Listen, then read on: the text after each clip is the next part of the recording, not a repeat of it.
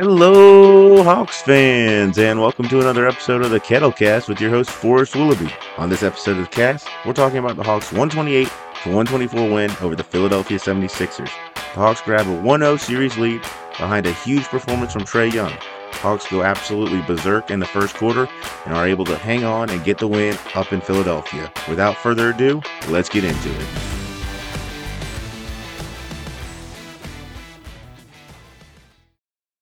The Hawks go up to Philadelphia and they introduce themselves pretty rudely to the 76ers. And despite some terrible turnovers at the end of the game and, frankly, a last 2 minutes that would give any Hawks fan a heart attack, the Hawks came out with a big win.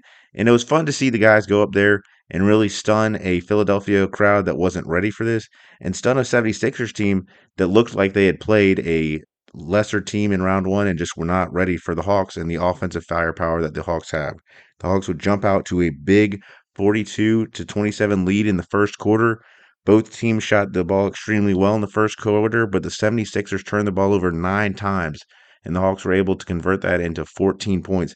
That was the real big difference in the game, or especially in that quarter. The Hawks would go on a 17-0 run from the first quarter to the second quarter, and they had really had everything working. Nick McMillan was able to use his all bench lineup, which I still think has no place being in the playoffs. But when you have a big lead, the Hawks were able to build a double-digit lead. Players like Lou Williams, Onyeka Okongwu were able to get their footing, and that's really where players like Lou Williams really thrive. He scored all 8 of his points in the first half, and it just looked like the Hawks were going to be able to kind of run away and hide with this game.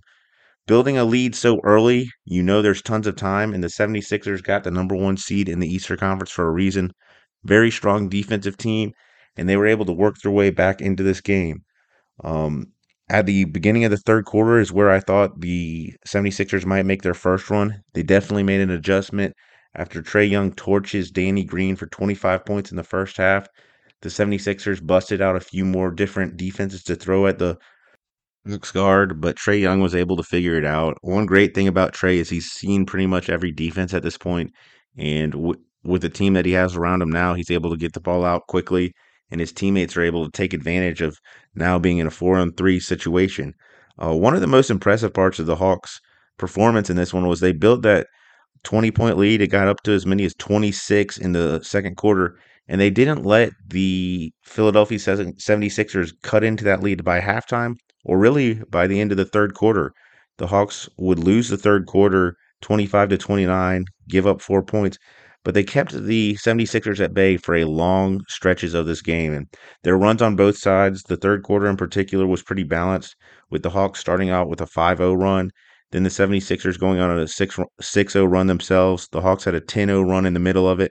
And then the 76ers would go on two little runs to close the gap to 16. But the Hawks were just hanging on.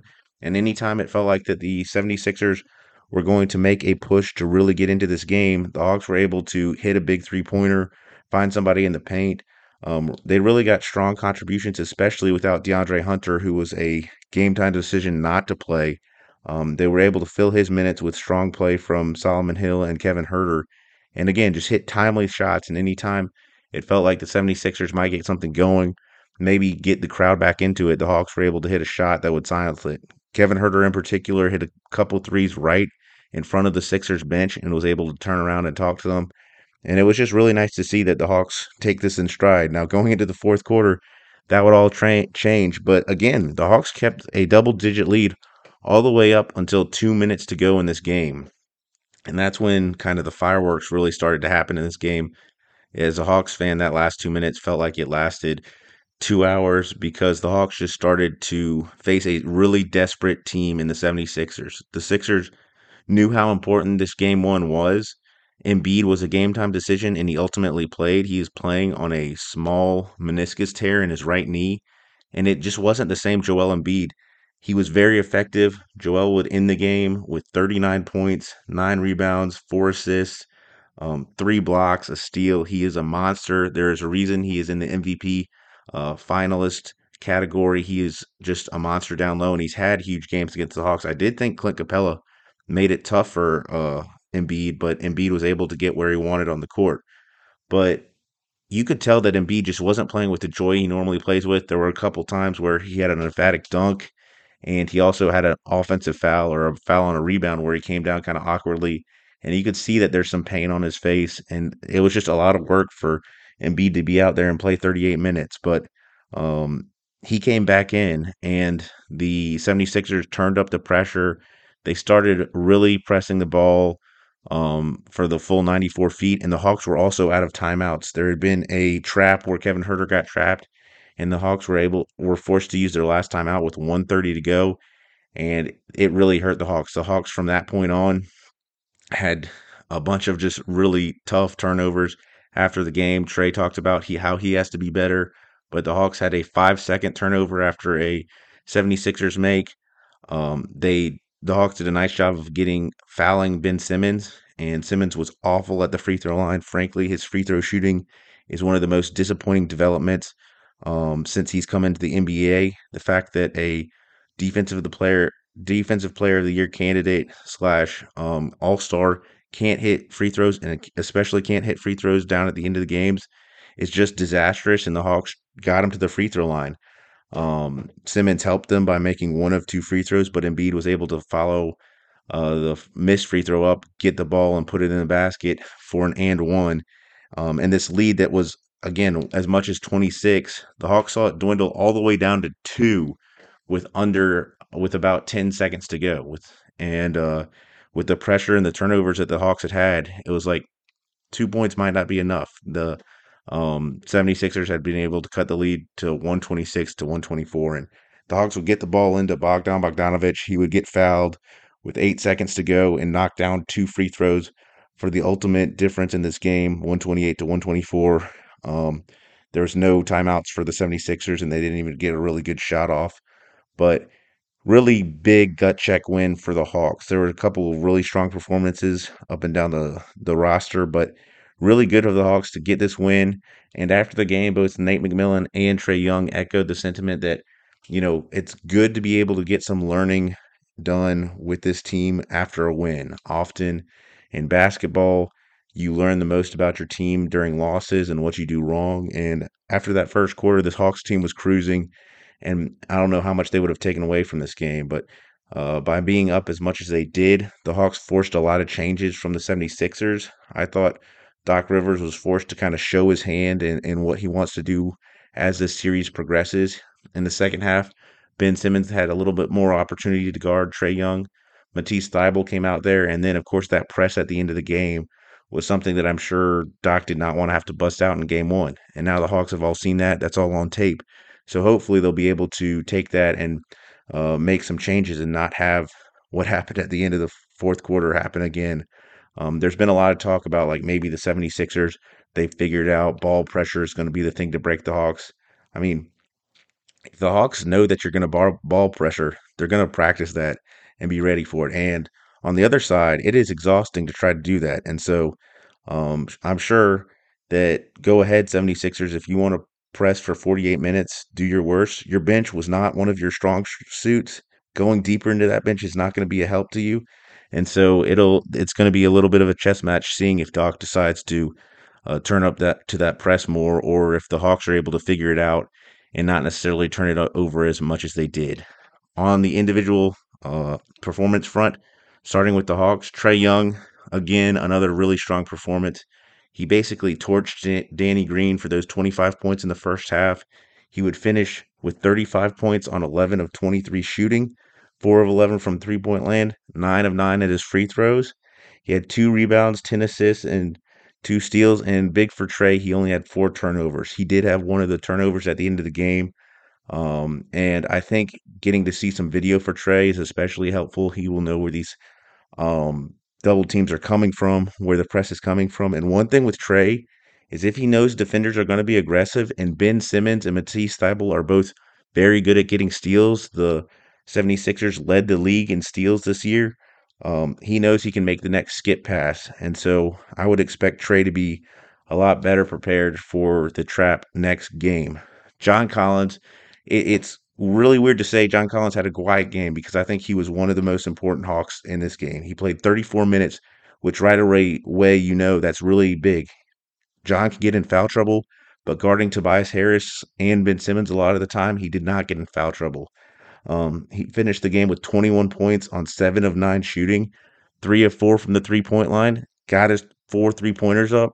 John is too good of a shooter not to get his 3 pointers up. And I would be very surprised if the 76ers have their same defense set up for the Hawks because the Hawks were able to get up any 3 pointer they wanted. The Hawks would finish this game 20 of 47 from three, 42.6%. And I think the Hawks left some shots out there. There was a lot of open 3 pointers for the Hawks, and John Collins led the charge. He also had a just awesome alley oop at the end of the game and one over Embiid that kind of iced it, where Trae Young made one of his audacious passes kind of right at half court when the Sixers were really scrambling, hoping to turn this really big deficit into a win. And it was just great to see how hyped up John Collins was. But 21 points, 4 rebounds, 2 assists, 2 steals, and just 4 fouls. Bogdan Bogdanovic, he had 7 big points in the fourth quarter, but he finished the game with 21 points as well, 4 rebounds, 5 assists, a steal. He hit the 2 free throws at the end of the game that really iced it for the Hawks, and he continues just to bring a toughness at that 2 guard position for the Hawks. This is a very physical 76ers team, very frustrating team to play because they want to get so physical on defense. And then anytime they get touched on offense, they go down and they claim that there's a foul or something. So I don't know how they're trying to play both ways. But much like the Knicks game where Julius Randle hit Bogdan Bogdanovic in the face, Bogdan got stoned again on a offensive screen that the refs didn't call for whatever reason. And Bogdan continues to not be faced by that, just get upset. He doesn't like go to the ref. He doesn't try to fight the player on the other team. He just goes down and takes care of his business. He had a huge 3 pointer on a really awesome assist from Kevin Herter that he was able to do his own version of Trae Young's shushing the crowd. And it's just good to see Bogey continue to play well in the playoffs. Clint Capella had a tough matchup going against an MVP candidate. A all-world candidate in Joel Embiid is tough, and Capella put in 32 minutes. He was 5 of 9 from the field. A little bit of frustration with Clint Capella for not dunking it. And there was one roll to the rim in particular where Solomon Hill had just a beautiful pass, and Clint Capella wasn't able to finish. But Capella gives you 32 minutes of good defense and at least makes it tough for Clint Capella. He had those 11 points, 10 rebounds for another double-double. He did have 5 fouls. I thought Nate McMillan showed a little bit of trust in his center when Clint Capella had 4 fouls in the third quarter, and he left his center in there. He also had 1 steal and 1 block. Finally, rounding out the starters, without DeAndre Hunter, Solomon Hill got the start. He was 2 of 7, all of his shots coming from behind the 3 point line for 6 points. He had 3 rebounds, a steal, and a block, and continues to be a veteran the Hawks can lean on. Anytime you could see the young players getting frustrated, Solomon Hill would go over and kind of talk to them, whether it was a Kongwu, Kevin Herter, or any of our young guys. He had a beautiful steal on Tobias Harris in transition, which was awesome, and it's good to see Solomon Hill putting in good time for the Hawks. The Hawks bench outscored the 76ers bench 34-28. I thought that was a big advantage, especially early in the game. They got very good performances from Kevin Herter, Danilo Gallinari, and Lou Williams. All three of those guys getting on the in the scoring box pretty good. I thought Kevin Herter in particular had one of his strongest games. He played 29 minutes with 6 of 9 from the field, 3 of 6 on his 3 pointers. Again, a couple of corner threes right in the front of the 76ers bench. One of the weird things about the 76ers bench is I think their coaches get up and yell more than their players do. Dwight Howard stands the entire game and is just his normal um, annoying self. But the Sixers have some assistant coaches who like to get up and really converse with the officials, and it was cool to see Red Velvet hit a couple threes right in their face. He had 5 rebounds, 4 assists, a steal, and just that one turnover with the 5 second penalty at the end of the fourth quarter. Danilo Gallinari was able to come in. He was 2 of 4, 1 of 2 on the 3 point land, 4 of 4 on free throws for 9 points. He had a massive dunk where Air Italy landed. I don't know if it's Air Italy, Mohawk Air, Air Chick, Air Rooster, but Danilo dunking it in the fourth quarter almost feels like it should be an auto win for the Hawks. Lou Williams came in. All 8 of his points were in the first half. He had 2 rebounds, an assist. He was a team high plus 16 Again, I thought the Hawks bench unit really did their job effectively and took it to the 76ers second unit. I would imagine we don't see a full second unit from the 76ers again after that poor play in the first game. Finally, Tony Snell got in briefly for 3 minutes, and then Oneko Congo came in and brought some really good energy from the Hawks. He had a nice dunk in transition after a steal, 3 rebounds and assists, 2 steals, and a block.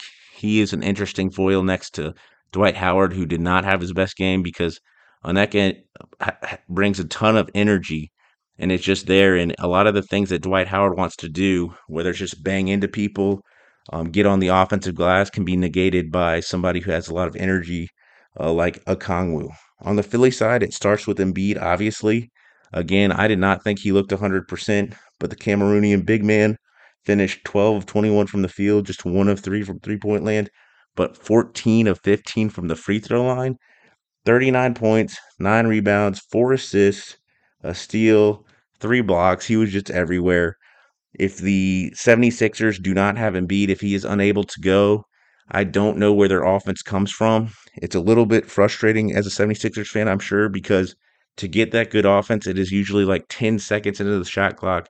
Get it down to Joel. He's going to make a couple moves and then eventually get a layup or a dunk or something like that, which is good offense. But when the Hawks are shooting 20 of 47 from 3-point land, you're just going to lose ground, even if you're getting good shots in the paint. But Embiid was everywhere. He was really the engine that kept the 76ers in this game. And it's going to be something to watch his health going forward because you could tell that his knee was hurting him a little bit. And if you had told me before the game that Embiid's going to play and Hunter's not, I would be like, it's going to be really hard for the Hawks to win the game. And the Hawks were able to come out and get that win. Seth Curry had a solid game. Being the younger Curry brother, he can still shoot the ball from three really well. The Hawks did a nice job of containing him for most of the game, but he got loose in the fourth quarter. He was 7 of 12 from the field, 5 of 9 from three. He had 21 points, 4 rebounds, 3 assists. Tobias Harris played 36 minutes. Tobias Harris is simultaneously the most consistent and the quietest of the kind of 76ers big three. He was 8 of 13 from the field, just 1 of 4 from 3-point land for 20 points. He had 10 rebounds, 3 assists, and 3 steals. Ben Simmons, man, there is not a more annoying player to go against. He's just a super strong defender. Both him and Matisse Thybulle are kind of like sharks on defense because if the ball handler picks up the ball, they're going to be looking at the next passes and trying to get in those passing lanes. Both of them had steals, but Simmons finished 7 of 7 from the field for 17 points, just 3 of 10 from the free throw line. Again, it is such a liability having him out there. As a guy that gets a lot of his points right in the paint, that can be an extra liability because teams are just going to start fouling you and sending you to the line. But Simmons was able to be effective in this game. He had 4 rebounds, 10 assists, 4 steals, but he did have 5 turnovers, and those turnovers were so huge in the first quarter. Off the bench, Matisse Thybulle played 18 and a half minutes, 4 of 6, 2 of 4 from 3-point line. If they're getting threes from Matisse Thybulle, that's a really big boost off the bench for the 76ers, and that was huge for the Hawks to get a win, even when the Sixers were getting some extra shooting from their bench. He had finished with 10 points, a rebound, a steal, assist, and a block. And one of the adjustments I think that the 76ers might make is making a change to their starting unit. Danny Green was largely ineffective. He was the primary defender for the Hawk against Trae Young for long stretches of this game, and Trae just could move around him. There's sometimes where it looks like Danny Green is like Batman, who can't, turn his neck without turning his entire body, and that just is not going to work on defense. And Trae Young was able to get a lot of 76ers in foul trouble, and that's mainly because he could go right around Danny Green at any time. I would not be surprised to see Matisse Thybulle be put into the starting lineup over Danny Green. Furkan Korkmaz got a lot of his points at the end of the game in the fourth quarter. He was 3 of 5 from the field, just 1 of 2 from 3-point land for 7 points. He had 4 rebounds as well. He's another player with length that, again, I thought did a little bit of better job being on defense. Just his length could bother Hawks a little bit more than some of their starters. Finally, Dwight Howard played just 8 minutes, did not have any points. His one shot that he missed, he actually missed it like 3 times. He got his own rebound, put it up again, didn't make it. I thought again, Okongwu was kind of a nice matchup against Dwight Howard, and Dwight Howard's minutes just kind of reflect how important Joel Embiid is for the Sixers because if they don't have Embiid, it means that they're probably going to have to put Ben Simmons at the five, and uh, that's going to be trouble for the 76ers because Clint Capella can take Ben Simmons in the post every time. But just really strong performance from the Hawks to go up to Philadelphia and get game one. In any series, you kind of just want to get one of two away so you can just win your home games and be in. And by winning game one, the Hawks put a ton of pressures on the Sixers to win this game too. Um, the Hawks were able to do this without DeAndre Hunter. They were able to build a huge lead and show a lot of poise at the end of the game, even though it seemed like everything was lost and they were quote unquote buckling under the pressure. The Hawks hung in there and got huge performances from Trae Young, Bogdan Bogdanovic, and John Collins, and those are exactly the guys you want to see. Again, I thought Kevin Herter was so big with a couple of his passes. One of his passes, again, on that press, he was being defended by two players, and he somehow found John Collins streaking down the court. And JC was so far ahead that Joel Embiid had to foul him, and that was a clear path foul. That was 2 shots and the ball. What would turn into a 5 point possession because after John Collins hit those two free throws, Trae Young found him for that alley oop and where he got an and one. And really, that was the difference in the game ultimately. But big performance from the Hawks. Can't do anything but be happy and proud of them. And now it's like go into game two and do it again. The 76ers are not going to turn it over 9 times in one quarter again, but the Sixers have to find some sort of defense to go against Trae Young, and the Hawks will be more prepared. And it'll be a ton of fun to watch because the 76ers were making adjustments even just in after halftime. It was pretty dramatic to see the switch in defensive philosophy, and it did slow the Hawks down. But big win in Philadelphia. The Hawks moved to 1-0 in the series. They have to get 3 more wins. The next game is tomorrow on Tuesday at 7:30, and then the series will shift back to Atlanta on Friday. But the Kettlecast will be here to cover that game tomorrow on Tuesday. Go Hawks! Thank you for catching this episode of the Kettlecast. You can reach me at kettlecast@gmail.com. Go Hawks!